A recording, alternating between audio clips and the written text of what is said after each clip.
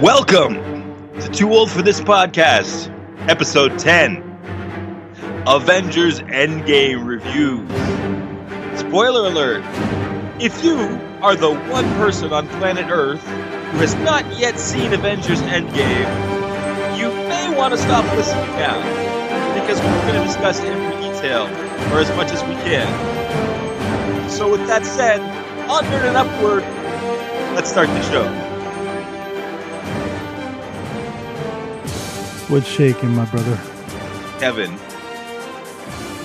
Dude. It is Sunday. Oh. It is April 28th, 2019.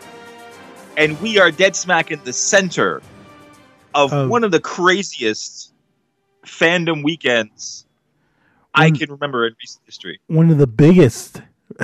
One of the in fandom week in fandom. Bigger than The Force Awakens. This is the part that kills me. As a fan, I feel spoiled. I feel like, oh my God, like people gave me too many birthday presents at my birthday party. And I feel like, oh my God, I feel so embarrassed because I have too much. Yes. I have too much stuff right now, Kev. Trust me. I've been biting my lip. Remember, I saw this Thursday. Yeah. I haven't talked to every person that I've talked to are like, shut up. No spoilers. Shut up. Right. It's been hard. Just for context, in case somebody's listening to this like 10 years in the future, this weekend we have at the same time. Well, first we have Avengers Endgame, which arguably the biggest film of all time. And we're going to talk about that. We're going to get into details. On top of that, in a little over an hour, Season 8, Episode 3 of Game of Thrones, probably the biggest episode of Game of Thrones of all time. Half the cast probably going to die tonight. Yeah. So I'm like getting hyped up for that. But we got to get this review in for Endgame. We've both seen it now. Yeah. And we're both loaded up to talk about it. There's so much to talk about. I'm going to say this is probably going to be part 1 of our Endgame review, and I don't know when we're going to do part 2, maybe after Game of Thrones, but we're going to have so much more to talk about. This is going to continue to be a topic in fandom culture for a while, because this film is huge. Yeah. This film is, on a level that's never been achieved before. Yes. So, with that said, let's get into it. So you saw it long before I did. You saw it on Thursday? I did see it. I saw it Thursday. It was like one of the first showings, 6:00. So, like I said, man, like next day at work, it was hard. It was hard not to talk about it all weekend. I wanted to talk about it, and just no one I could talk to about it. Until I totally understand that because I saw it by myself last night. Yeah. And I got out of the movie at 2 a.m. Okay. And I was alone. And then I came home and I'm like up all night alone because I'm like I work nights and nocturnal. Yes. But then I like all night I was busting and I was Facebook posting like crazy, even though nobody was awake to respond or to see it. But I ended up posting like 3 Facebook posts that were so full of spoilers that I ended up taking them all down before anybody saw them. But it was like I was just like having the conversation about this movie in my own head. I would not stop. There's so much to talk about. Yeah, there is. So yeah, spoilerific. This is going to be a spoilerific review. So, like Jeremy said, I don't even feel like we should say that because everybody's seen this already, right? Like everybody. Yeah, you're right. Well, put it this way: the theater I saw it at, it was playing in 5 theaters, and all of them were sold out.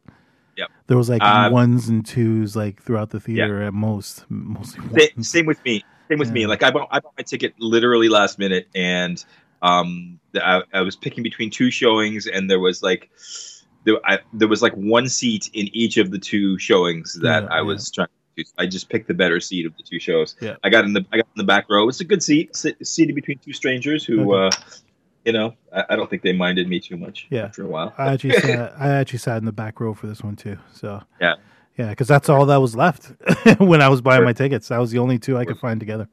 And I bought my tickets like when did they go on sale? A month ago? Yeah. So yeah. I remember you've been telling me the date and time of your Endgame showing for it feels like 2-3 months. Yeah, for real. So let's jump into this, man. So like top line reaction, just based on your expectations. We've spent a year now theorizing and expecting this movie, and just top line, what do you? How does it meet up to your expectation? Oh, it exceeded my expectations, dude. Like, so we talked about it. I'm pretty sure we talked about it on the show. We had our, you came up with some really good theories, and I was they were all wrong. Yeah, but I was like, dude, that sounds on point. You know what I mean? Like, I remember really thinking this could be like, dude, like, where'd you get the script? And I don't even remember half my theories. Yeah. But I know that watching the movie that like most of them were completely off. Yeah, and I don't know, man. Let's like from the get go. Let's start breaking it down. Like even the opening scene. Yeah. Dude, the opening scene was so good. Yeah, like, sure. Yeah, like Hawkeye and his family. And, you know, this is something everybody talked about. Where was Hawkeye in the first movie? Yeah. And, you know, we were told, well, he's probably still got his ankle bracelet on.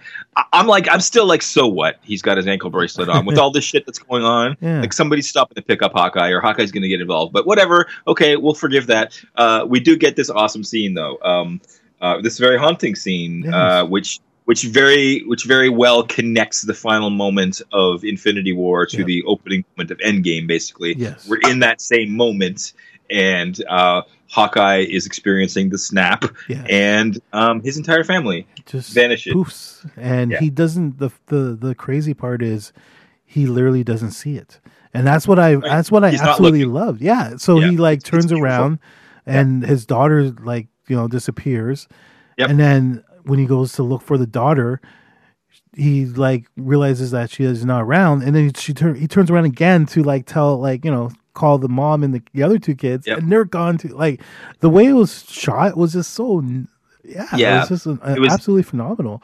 Such a warm, intimate family scene too. They did such a great job. Like his the casting is so great. His kids are so adorable. Like you just want to hug every child in this movie. By the way, like something like they really used leveraged children to make to like pull your heartstrings in this film. Yes. And you know, everybody who's seen this movie is talking about how much it made them cry. Right. It seems to be like the most common theme here is like the sadness that was evoked in this film. Yeah. I had to wipe some tears throughout the movie a couple times myself. So I don't think I actually teared up, but I felt the sadness, like especially when it came to another child we're going to talk about soon, Tony's daughter later on. Is a big spoiler, but hey, we're talking spoilers, so spoilers. Yeah, this opening scene of Hawkeye, it basically it's launching you in the movie. It's like, okay, first of all, this is a Hawkeye movie. The previous one wasn't, but if you're a Hawkeye fan, here we go. You know, you can be rest assured that you're getting what you want now. Yep. And also like I said, we get like taken back to that moment of horror when we watched everybody vanish in the Snapcture. We get reconnected to that moment, and we leave Hawkeye there, just running around yelling for his family who just vanished. And then we immediately go to space, and we go to Robert Downey Jr. And the scene that we've seen many times in the trailer. It's him and Nebula, and they're trapped. Their ship is disabled, and they're running out of air and food, and they're going to die. And I love the fact that we tune into them, and he's teaching her how to play. I guess it's called football, with like when you like roll up a piece of paper and you like flick it, and while the other person, like, you know what I mean. I basically love that game that we all played in high school, and before there was beer pong. Yeah. Like if you're like the millennials won't know this, but there was a time when there was no beer pong, and at parties there was no cell phones.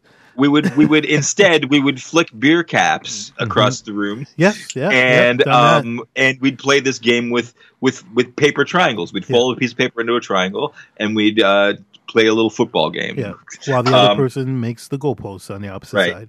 Right. So Tony Stark teaches this game to Nebula to pass time while they're dying in space, and it's a cute little scene. It is in an otherwise dire, dark moment. We have a little laugh and a little warmth, and we really feel Nebula's humanity in this movie. This movie does this is heavily focused on Nebula, and that's the thing. One of the things that I really noticed about this movie is that comparing it to Infinity War, right? Like the two of them are like two bookends. They're like one movie when you put them all together. Yes. But there was a lot of characters in Infinity War who had point of view storylines, who like it seemed like they were important to the movie, who are not in this one. Like it flips to other focused characters. Yep. And Nebula is one of those, and like I mentioned earlier, Hawkeye is another one of those. Yep. Like I want to say Nebula's role flips from Gamora's role in the first movie, right? Whereas Gamora is kind of our maybe most important female lead in Infinity War. Nebula takes on that role, and Gamora kind of takes a more of a backseat, which is understandable since she's dead. Since she died, yes. But that doesn't last very long. Which we'll get to.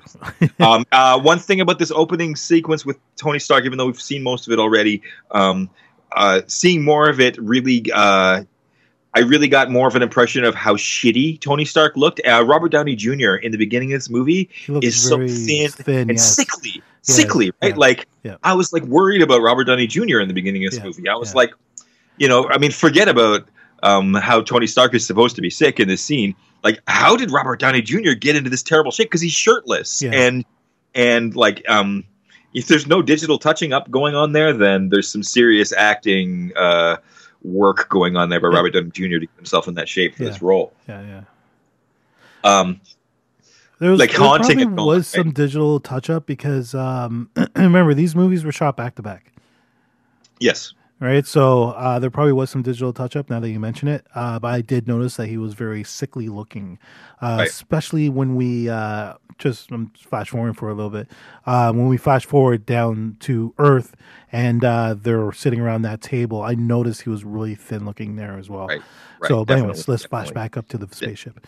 Right. So, so we finally get the resolution to this scene that we didn't know. Like we know Tony and Nebula get home to Earth from the trailers that we've seen. But we had no idea how, and we find out now it's Captain Marvel. Captain Marvel. Just arrives. And this was kind of a surprise to me because I was expecting the scene from the end of Captain Marvel where she shows up in Avengers headquarters. Yeah. I was expecting that scene to be a scene from this movie for some reason. I did. I forgot that's not how the credit scenes work. They're actually scenes on their own that stand alone from the movies. So that had already happened. I was expecting to see that happen, but that had already happened. Yeah. So we just have to assume at this point that after the moment where Captain Marvel showed up and they're like, "Who the hell are you?" And she's like, "Where's Fury?" They say to her, "Hold on, before you worry about Fury, can you go see if Tony Stark's still alive?" And she obviously shows up, rescues them, and carries their ship back to Earth on her own. I thought that was an awesome little Superman moment. That is just a brief moment in the film, and there's so many like brief little awesome moments in this film that are just like a quick 2 seconds or 3 seconds, but are just beautiful like fandom moments that like as a comic book film fan you're like, wow, that's cool, and that's something that we don't get enough of. And it's just this movie is just so loaded with stuff that we never get. That just we don't. Just epic achievement in every moment of this film, right? Yeah, I agree. Okay, so we're flashing down to Earth, right? Right. So then Tony and Nebula get home to Earth, and do you want to talk about what happens there? Okay, so off top of the dome, remember it's been 4 days. It's more fresh in your brain, but they're devising a plan. They're trying to figure out a plan on how to recover the Infinity Stones. So they basically come up with a location. I forget how they brainstorm. They brainstorm and they talk about where do we know all the Infinity Stones were. We've all had encounters with each stone. Before that. Because remember they. Oh yeah, I'm jumping way ahead. Way ahead. They devised a plan, and I can't remember who it was. Was it Rocket? That they were like, okay, we want to go find. Yeah, they were like, we want to go find and kill. No, Thanos. It was Nebula because she was like, oh, I know where he is. I know where he is. Yeah, that's right. But then at the same time, Rocket also said, well, there was this signal, this power signal that we saw. He used the Infinity Stones on Earth, and we just saw the same power signal on another planet, distant, far away, 2 days ago. Yeah. So he used the stones again, so we know he's there. Yeah. That kind of bugged me a little bit, and it's a minor thing. I don't want to harp on like the minor things, but in that moment, I was like, how does Rocket know that? Like, who saw that energy signal on that distant planet? And like, give me something. Give me a little bit more than that, right? But okay, it's fine. We'll move on. So I think what was most important about this scene was the dynamic between Tony and Captain America. Because, like, as we said, Tony is, like, really sickly, and he's also, like, really, when he gets home, he's morbidly fucking depressed about what happened. And he is pissed off, and he blames Captain America. Right, that's right. And this scene is probably one of my favorite moments in the movie, because as a fan, he addresses all of the criticisms that I have had toward the Captain America character throughout this whole saga. Like, I have been totally against Captain America. Like, in Civil War, like, ever since the whole Ballad of Bucky made him turn against his team. Right. I've just felt like it's not even his character's broken. I just felt like it was awful and wrong the way things went. And I'm totally on Tony Stark's side in the fight as a result. So maybe that's great storytelling. Maybe that's not a flaw of any kind. Right. So I fucking love this moment. Forgot a huge moment actually. The part where he goes to the meeting, Captain America. Yeah, this later on. That's after this though. That's after the time jump. Was it? You're right. You're right. Yeah. Okay, sorry, my bad. So at this point, it's only 23 days after the snap. Yeah. And Captain America is still in fight mode. They're still like, we got to go find Thanos and fix this, right? But Robert Downey Jr. says no. Captain America, Tony Stark says no. He says, fuck you. He calls Captain America a liar to his face. That's right. He gets in his face and he goes, liar. Yeah. And he says, forget, and he storms out and he's like, I'm done. We tried, we failed. You said if we lose, we'll lose together. You weren't there, you know. You lied about that. You lied about everything. I have zero trust in you. That's what it was. So real. It was so like, okay, finally, this is what these two characters, like, this is what this character would say to this character after everything happened. I just loved it, and and dramatically it sets up the next step of the movie, which is the other Avengers all go after Thanos without Tony Stark. Yeah. And they just find out where he is because of this energy signature plot device that we already talked about. And they just go find him, and then, I love the moment when Captain Marvel was like, "Okay, I'll check out the planet," and then she comes back and she's like, "There's no one there. It's just him. There's no guards. There's no nothing. It's just him. There's no defenses. There's no army. There's no base. There's no ships. There's no satellites. It's just a farm and Thanos." And I forget who it is has a great line in response to her. It was that's enough. meaning like, I'm still afraid. Like, that doesn't console me at all. I still think we're going to die because we're going to try to fight Thanos again. And then they do go fight Thanos, and it's an easy fight, right? Because as we learn, Thanos is really weak at this point because 2 days ago, when he used the Infinity Stones again, causing that energy signature that led them to find him, the reason he used them was to destroy the Infinity Stones. Yeah. And when he did this, he really hurt himself badly. Yeah. And this is a recurring thing through this movie. This condition that Thanos is in the beginning of the movie, we see other characters in the same condition later on from the same thing. His whole arm is burnt up, and the side of his face is all like, the whole like right side of his body where he was wearing the glove is burnt up. And he's weakened. Like when we see him, he's just like he's slowly walking through the garden picking fruit, and he's making himself some soup, and you can tell he's like moving slowly, and he's all injured, and he's in a weak state when the Avengers find him. So the Avengers easily defeat him, and then discover that the Infinity Stones are gone. You forgot a huge part, man. Fucking Thor chopping his head off. That's coming up. I was sorry. Getting to that. Okay, my bad. Of course, when they find out that the Infinity Stones are gone, they realize now they can't reverse the snap. So they're pretty upset, and Thor doesn't take it well, and he just cuts Thanos' head off. So, like, we're talking like we're still in the first 10 minutes of the movie, and we get this moment of like this is something we've never seen. We've never seen Thor decapitate. No. Especially like a name villain, like maybe some foot soldiers might have got decapitated, but the big bad of the movie, like Thor, the big hero, one of the big heroes in the movie, just axes his head off. And you know what? It's beautiful. I went and rewatched this scene. Shame on me, but I downloaded a pirated cam version so I could just review it after the fact. I paid full price at the theater. I will always support. So reviewing this scene, this was the last moment in the film where we have Thor, young, in good shape Thor, like the Thor from the previous films.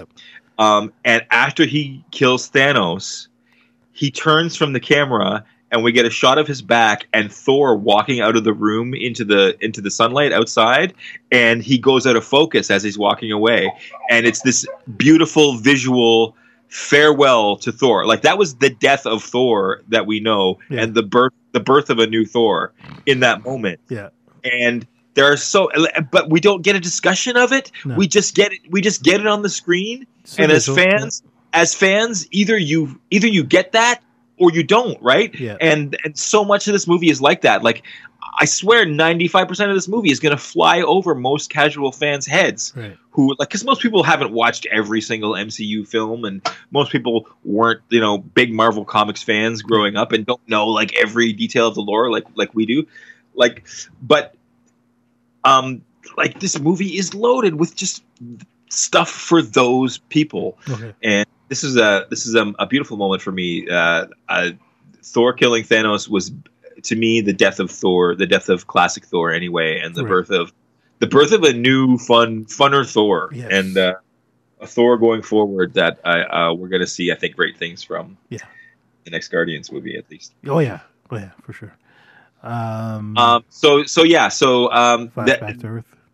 Flashback, but also we get fade to black, and then we get 5 years later. So huge storytelling device happens in this movie is this 5-year time jump. They use this 5-year time jump to advance the plot in major ways and just jump over things that might have required a lot of explaining, such as another character who was killed basically by the events of the first movie and is reborn as a new character in this movie is the Hulk, right? Right. Yes. Because the next time we see the Hulk after the time jump, much like Thor, who we're going to talk about after, completely new character. It's Professor Hulk now, basically from the comics. They don't call him Professor Hulk, but it's David Banner.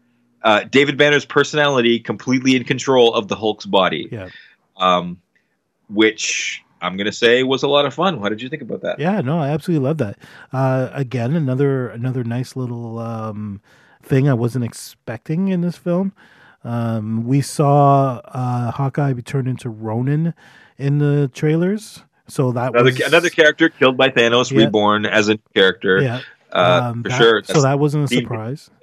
But the whole Hulk thing, like when they flash Ender like sitting in that restaurant, whatever, with the Hulk, and he's wearing glasses and he's got Mark Ruffalo's face, essentially. I thought that was great. And the kids come over and they're like, "Hey, Hulk, can we take a selfie?" The funniest scene. That is the funniest scene.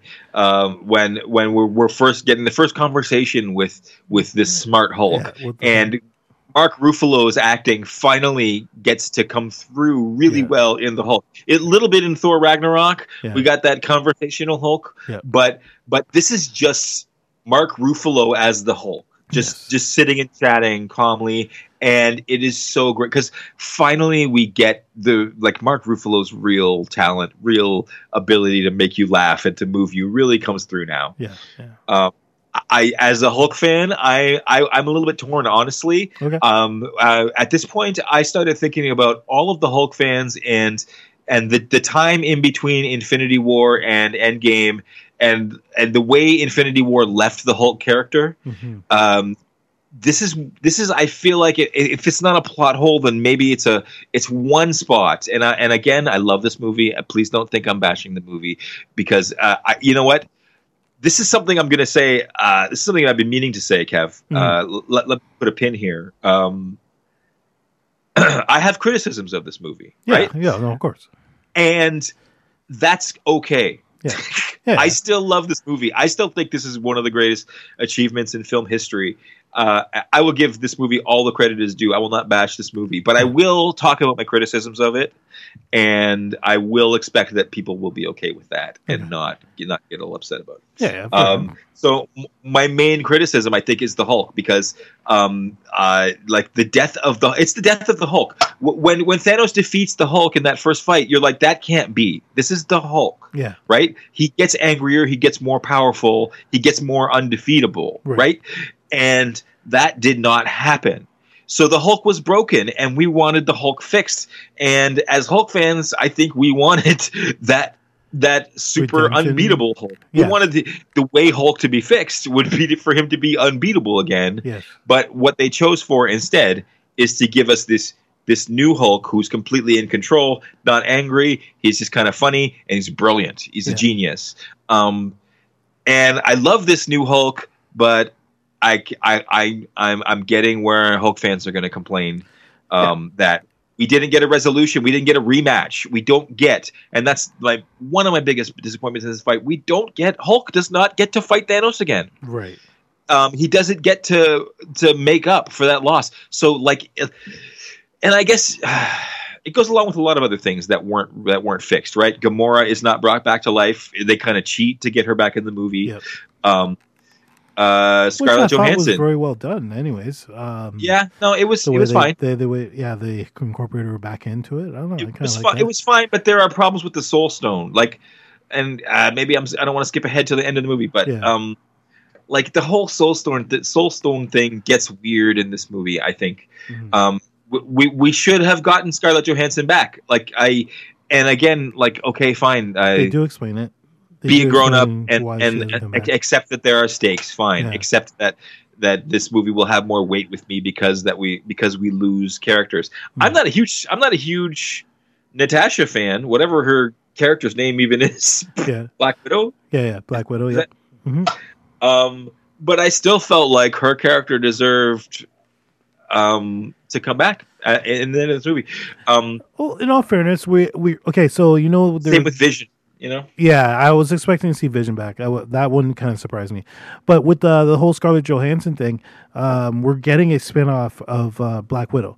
So we are getting a standalone Black Widow movie. So I'm assuming this is going to be a how she became Black Widow movie. Right, an origin story.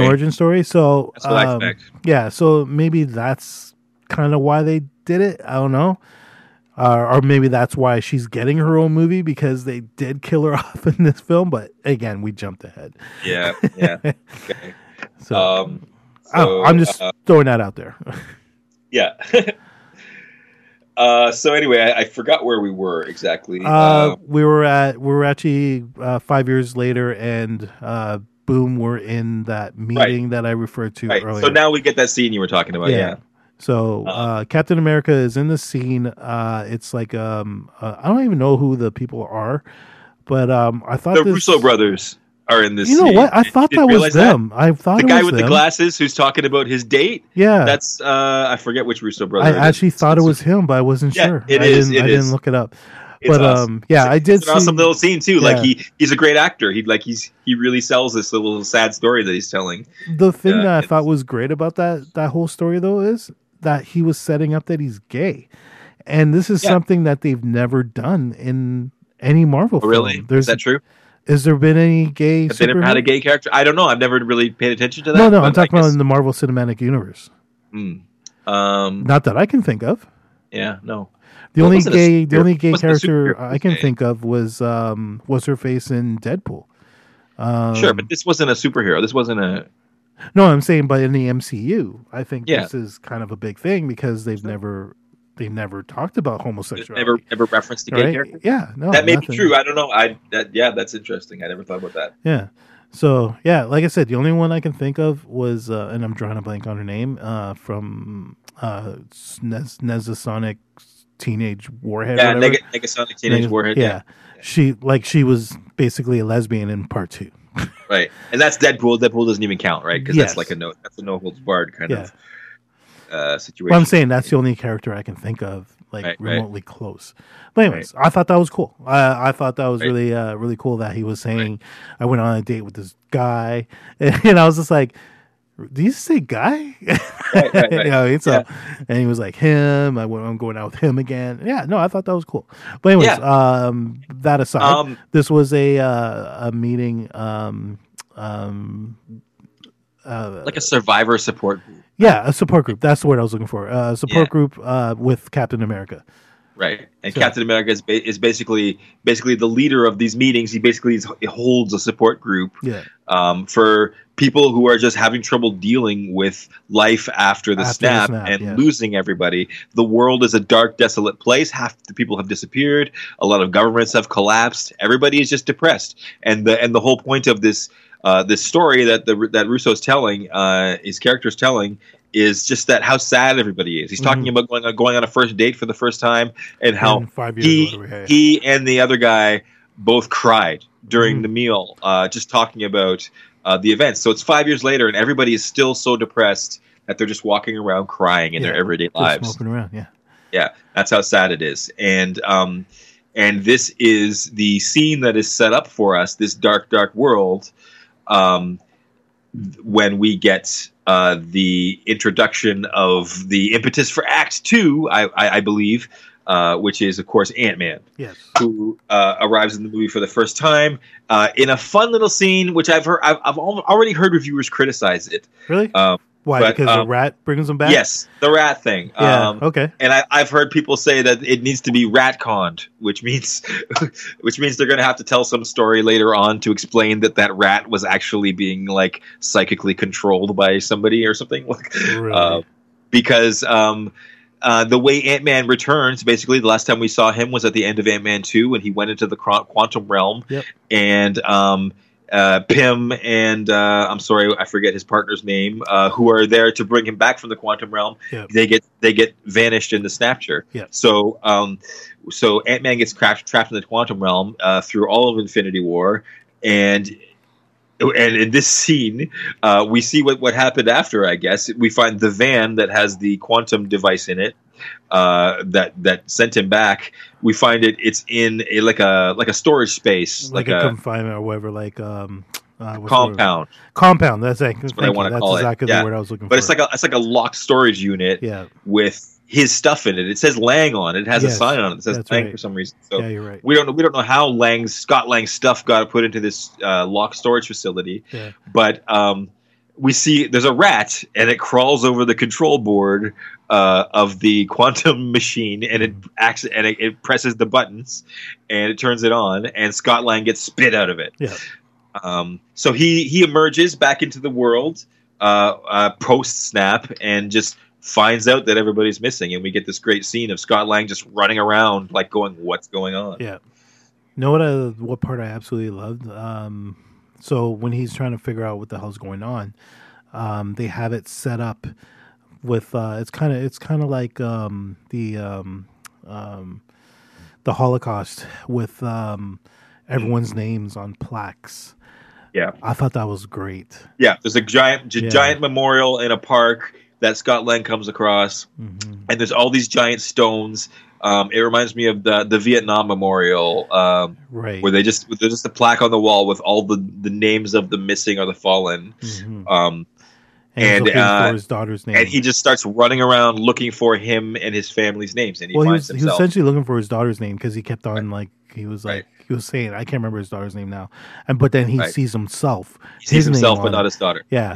So then the next scene, we find him going to his daughter's house and reuniting with his daughter. Yeah. And it's a very moving scene because his daughter's 5 years older. She's grown up now. She looks like she might be 17 years old. Yeah.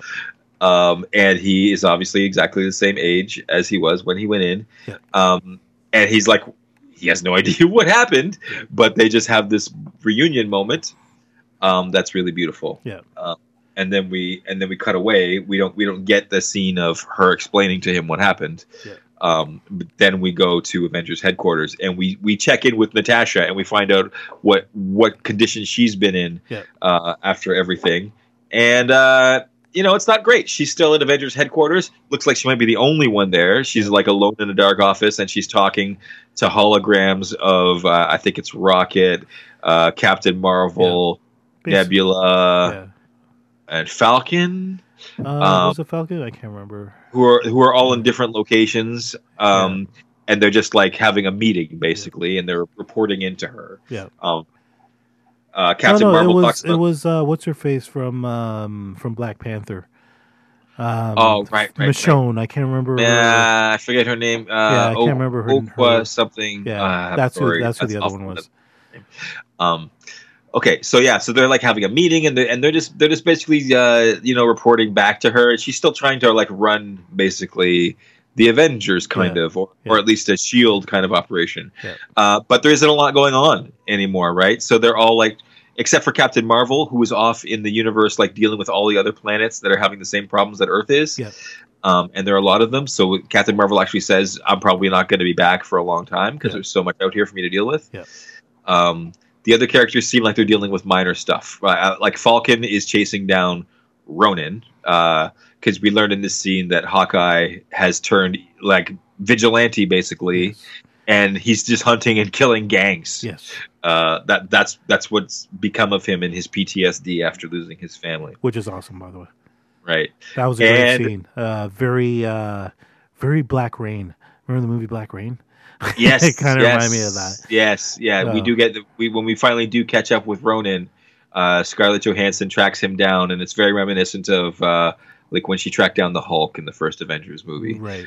Scarlett Johansson in her classic recruiting role again. Yeah. She finds Ronin, and he's in the middle of murdering yakuza's gangsters in samurai sword fights, which it's a cool sword fight. But like, what's up? Hawkeye has just basically turned evil, right? Like he's killing villains, he's killing criminals, but he's just hunting and killing criminals. Yes. Like he's not like crime fighting. He's become like a murderer. Basically. Well, a hitman essentially, right? Yeah, an assassin. Yeah. So I thought that was great. Yeah, cool little dark turn for Hawkeye because kind of a laughable character. Well, his character became a little bit more badass, which is because I think the character was laughable before.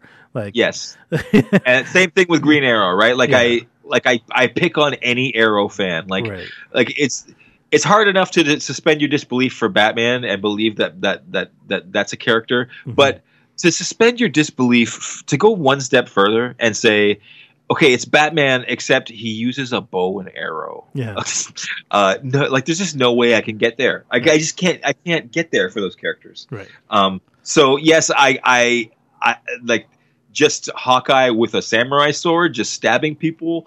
Definitely, like a character that I can get behind a little. Yes, I agree. I don't know what I skipped there between the scene where Scarlett Johansson is just sad alone.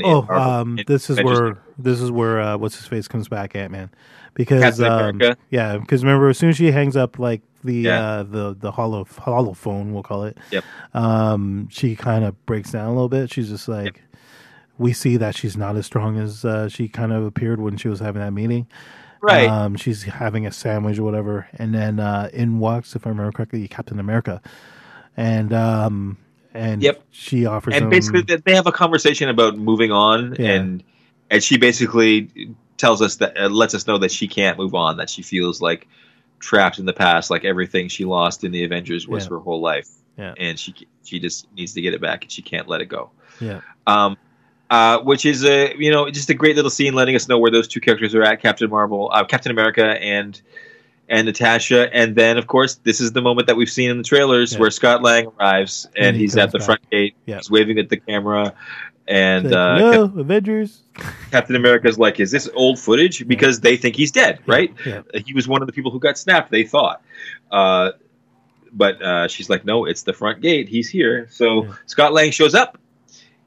And he's immediately all, "Hey guys, time travel, time travel, time travel. Yeah. I was trapped in the quantum realm for the last 5 years, and it was only 5 hours for me." Yeah. So, there's no hard, fast rules about how time works in the quantum realm, but if you can learn to navigate it, you can use it for time travel. Yes. And they're like, "Okay, that's a great idea, but who's smart enough to do something like navigate time in the quantum realm?" Yeah. We're going to have to go talk to that guy who told us to fuck off 5 years ago, who called Captain America a liar to his face and said, "I have zero trust and I'm done." Yeah. We're going to have to go talk to that guy now.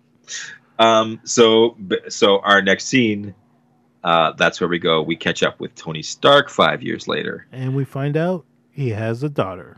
It is a much different situation for Tony Stark than for everybody else, right? Yeah. And this is a great little piece of storytelling device. If you don't know, by the way, and I'm going to spoil the ending right now, if you don't know at this point at the movie that Tony Stark is going to be the one to win the whole thing for everybody, you're not paying attention, okay? Because at the way Infinity War ends, where Tony takes that personal loss, where Tony's the one who's stabbed by Thanos and then has to hold Peter Parker and watch him die, and where Doctor Strange gives up his main character, basically is like the whole thrust of his character, protecting the Time Stone. Yeah. When Doctor Strange in that moment says, "I will give you this if you let Tony Stark live," right? At that moment, we all should have known that Tony Stark is the hero who defeats Thanos. And all of the speculation for the last year that I have heard and seen and read, all of the, Captain America puts on the Infinity Gauntlet and snaps and then it kills him. Yeah. Every fucking theory that was not Tony Stark wins this. Yeah. Like how did you not see this setup coming? Yeah. Because not only does Tony take one of the most personal hits and losses in the first movie, but in the second movie, Tony is the best off out of anybody, right? Like his wife, now his wife, they got married in the past 5 years. They skipped over that. She's fine. He comes home. He's still a billionaire. He's still got a great, comfortable life. He's still got his love of his life, and they have a daughter. Yeah. And now he's got this beautiful daughter who seems like she's about 5 years old. Looks like they had her right away. Yeah.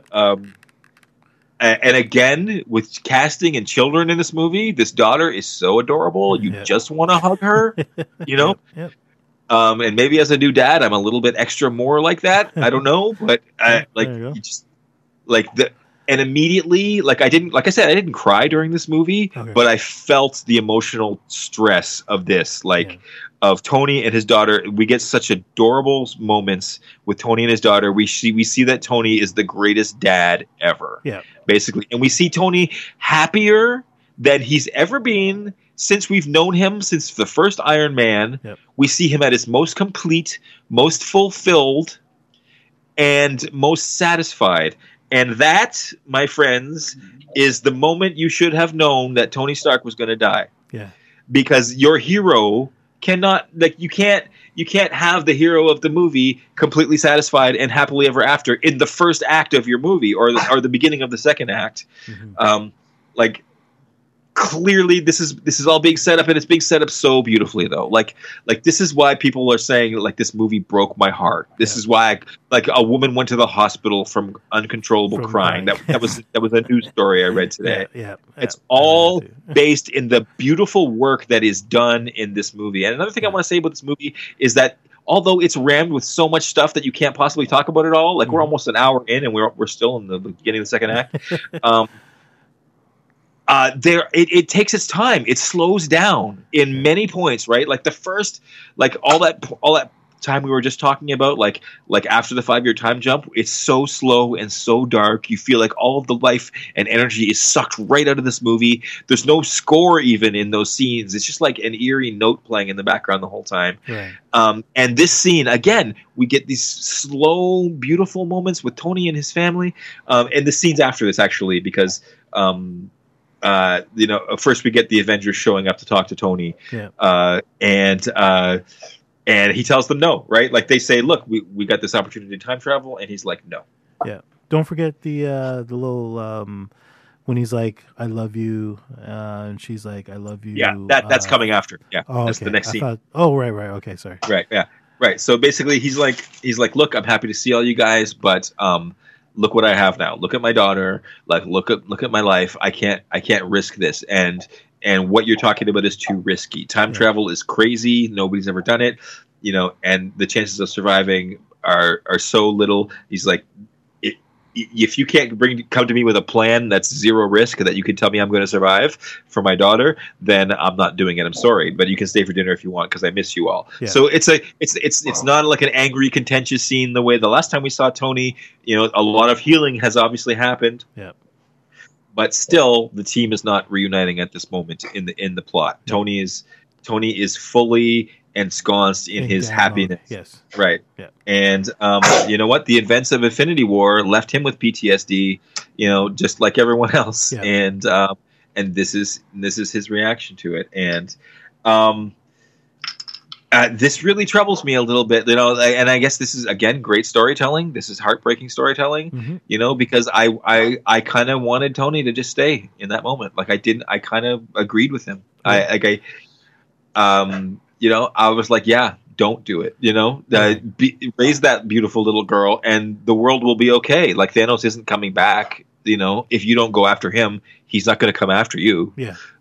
So for me as a dad, I would let half the world die to be able to spend the rest of my life with my daughter, right?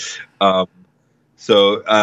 Troubling stuff, but just brave storytelling, like not afraid to like stick that thumb in my ribs and make me uncomfortable, right? Like, I don't know. No, I agree. Tony sends them away, and then we get more scenes of Tony at home with his daughter, and he's like putting her to bed at night, and she says this heartbreaking line, I love you 3,000. Yes, and he's like, oh, and again, they let these scenes breathe, like they're slow and they're relaxed, and they let Robert Downey Jr. act. And Robert Downey Jr.'s performance in this film is so great. Like he really does. This is the final installment to the Iron Man series of films in a lot of ways, and the same as it is to Captain America, the same as it is to a lot of characters. This movie is just like another installment of all of these characters' movies. In at some point, everybody gets that, right? Yeah. Everybody gets their point in the driver's seat of this movie, where it becomes true to the storylines that have been told in their own movies. Right. And this is something that people have been, saying over and over again. This is not a new thing that I'm saying, but, Kevin Feige, the Russo brothers, the screenwriters whose names I forget right now, absolutely deserve all the praise you can get because, like I've said, I can't say it enough. This has never happened before in films, right? Like nobody has ever achieved this level of story. 22 films, 10 years of storytelling, all coming together, and all of it comes together in this movie. Yeah. It's all in there. It truly is bookend from Iron Man to this. Yeah. And from Captain America, the First Avenger. Yeah, no, but I feel like the connection is really more towards the first Iron Man because I don't know if you did you stick around to the end? Like there's no post credits.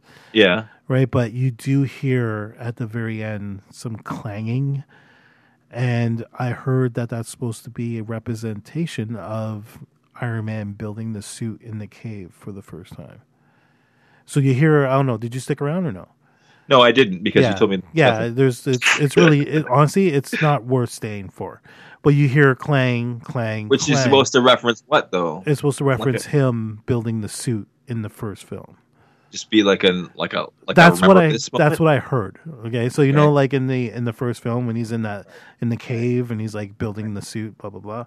So, anyways, apparently that's supposed to reference that. It's really not worth sticking around. That's why I said don't bother. Like, yeah. You know, what I mean, I didn't even like mention that I was there, mainly because at first when I told you, I didn't know what it meant.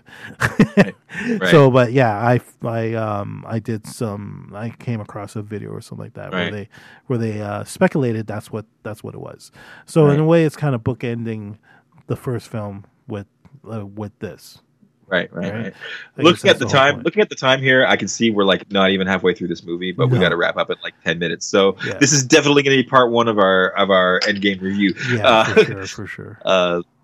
But okay, so let's think about what we want to get to here. Okay, so Captain Iron Man is with his kid. Yes. We go to them trying to figure out time travel. Excuse me. Yep. Back in headquarters, and there's a lot of references to Hollywood movies in this, which I thought was really funny. Yeah, they make a lot of Back to the Future. Yeah, jokes. Of course, Back to the Future comes up. They're talking about like the whole like butterfly effect. So what if you like move something, will it like affect the future? And Professor Hulk, as you referred to him, was like, that's all. That doesn't happen. That's when you change the past, when they change your past, you create a new timeline. Yeah, there's apparently you don't affect your current timeline. Yeah. If you want to affect your current timeline, you got to make a change in your current timeline. Yeah. Basically, is the rules that they set up early on in this, which I agree with. You can argue about how time travel should work forever, and you'll never win that argument. But until you build a fucking time machine yourself. Yeah. So I was totally okay with the rules of time travel as they were established in this movie. Yeah. But I was glad they established it, and I did enjoy all the jokes about all the other time travel movies that they threw into this, and how time travel is supposed to work. Yeah. And then of course we probably soon after that cut back to Tony Stark sitting at his computer, figuring out how to make time travel work safely. Yeah. And of course he does right away. Yep.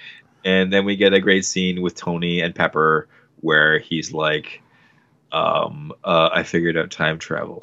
Yeah. And she's like, oh, I guess you're going to go save the world and die then. Yeah. And he's like, yeah, I guess I am. Yeah. And I had a little trouble there. Like, again, like this decision that he made to go and like basically he knew he was going to die. Everybody knew he was going to die when he made that decision. It seems like he had a decision like that in every Iron Man movie. It's true to character. Like it is absolutely what Tony Stark would do. Like we've seen him do this many times. We've seen him make that decision. Okay, I'm gonna go die now to save everybody. Yeah. And then he always miraculously survives. But I mean, we had to expect in Endgame that he wasn't going to have the miraculous survival this time. Right. Especially now that they've set up his successor, his daughter, who is obviously going to be a future Iron Man. Okay. Right. Don't you think? Didn't you feel that? To be honest, I never read an Iron Man comic, so I'm not sure how that plays out in the comics. Yeah, no, it does. That's not what happens in the comics. I don't think. Okay. But I think he is replaced by a female, though. Yeah, okay. He is replaced by a young female, but she's a black female. Oh, really? Okay. Well, later on we see Pepper Potts in the suit again. So clearly she he made her a new suit. And he talks about that because his daughter shows up wearing it, and he's like, "I'm making that for mommy. What are you doing?" Yeah. Yeah. So, but we see that, and no, you're probably right. I don't see why it wouldn't happen down the line. I'm sure we're gonna see or hear this Stark name again in the next 10 years. Basically, I expect Iron Man to become like Iron Family, basically the way Shazam is Shazam Family. Right. Yeah, which is possible. Yeah, absolutely. So pretty much anyone can don the Iron Man suit. We have War Machine, right? So. Oh yeah, there's and the Iron Man suits can just fight by themselves. Like we don't even need a person in them. So that's true. We saw that in Iron Man 3. Yeah. The Stark tech that already exists. We don't need to have Tony Stark to have Iron Man and Stark tech all over the place. Yeah. Okay, so time travel. We they're still trying to work it out. Right. There was that great scene where they keep flashing Scott back in time, and he came back as different. They're testing it. Yeah, as different Scott Lang. Yeah. Gets sent back in time, comes back 20 years younger. Yeah. Then he goes away, comes back 50 years older. Yeah. Goes away, comes back as a baby. Goes away. It's funny as heck. Yeah, that was hilarious. And then when he comes back, he's like, one of my let's say one of my things peed in here. Yeah, no, somebody peed my pants. Yeah. I'm not sure if it was baby me or old man me, but it might have just been me. That was hilarious line. But basically, this scene is to demonstrate to us that they're lost on how to do time travel, and that they need Tony Stark's help, which is fine because Tony Stark shows up right away. Yeah. We don't mess around with Tony Stark getting on board with the plan, which is good because we got a lot of stuff to get through. Yeah. But he shows up. Basically, he's like, okay, I built this, and he shows them the wristband that he made, which is what did he call it? Not a compass, but GPS. Time GPS, right? To navigate the quantum realm and go where they want in time and turn the quantum realm into a time travel machine. Yeah. So immediately we're like, okay, that's the plan. We're going to use the time travel machine. We're going to go back and get the stones. We're going to make our own Infinity Gauntlet, and we're going to snap everybody back to life.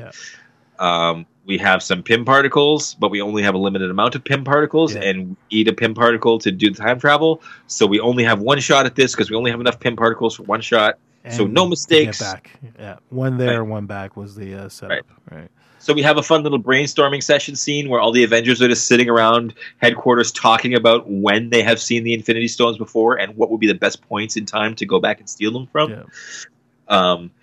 And we map it out and we divide up our teams, and then we basically go. We're getting 3 teams to go out in search of the Infinity Stones and bring them all back.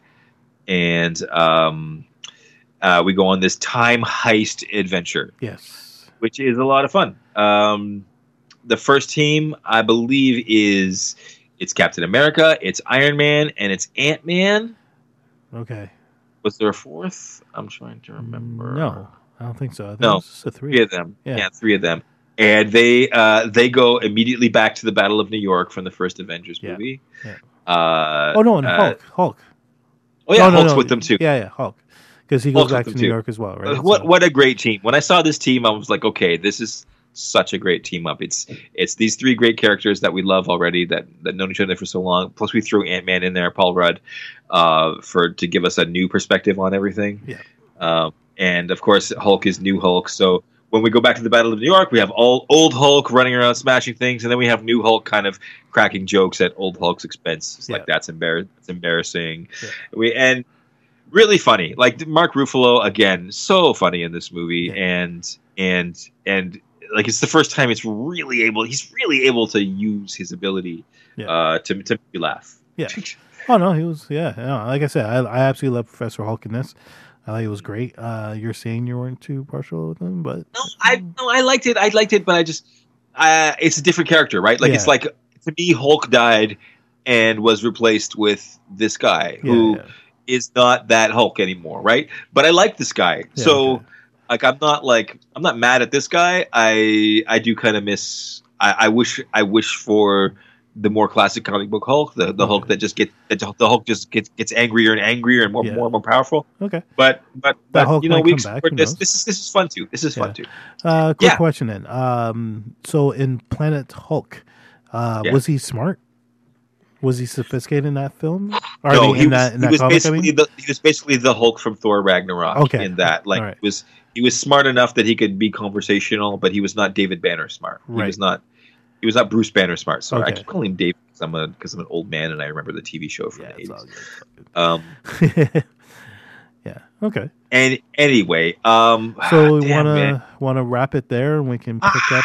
We got so we barely scratched the surface. Yeah, we're like halfway through the film. We just got to the time travel.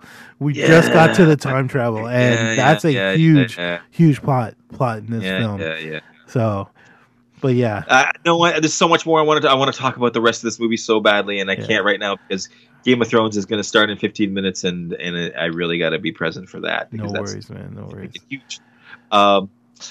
So, okay, we'll just call this the end of part 1 for now, and we'll pick up part 2, maybe tomorrow as soon as we can. If we can do that, just one question? Yep. Oh, why did it sound so weird? I don't know. Did you hear that? I didn't hear anything. Yeah, it sounded off. Technical difficulties. Yeah, I don't know what's going on with Please do not adjust your sets. That's weird. Yeah. You want me to do it? Well.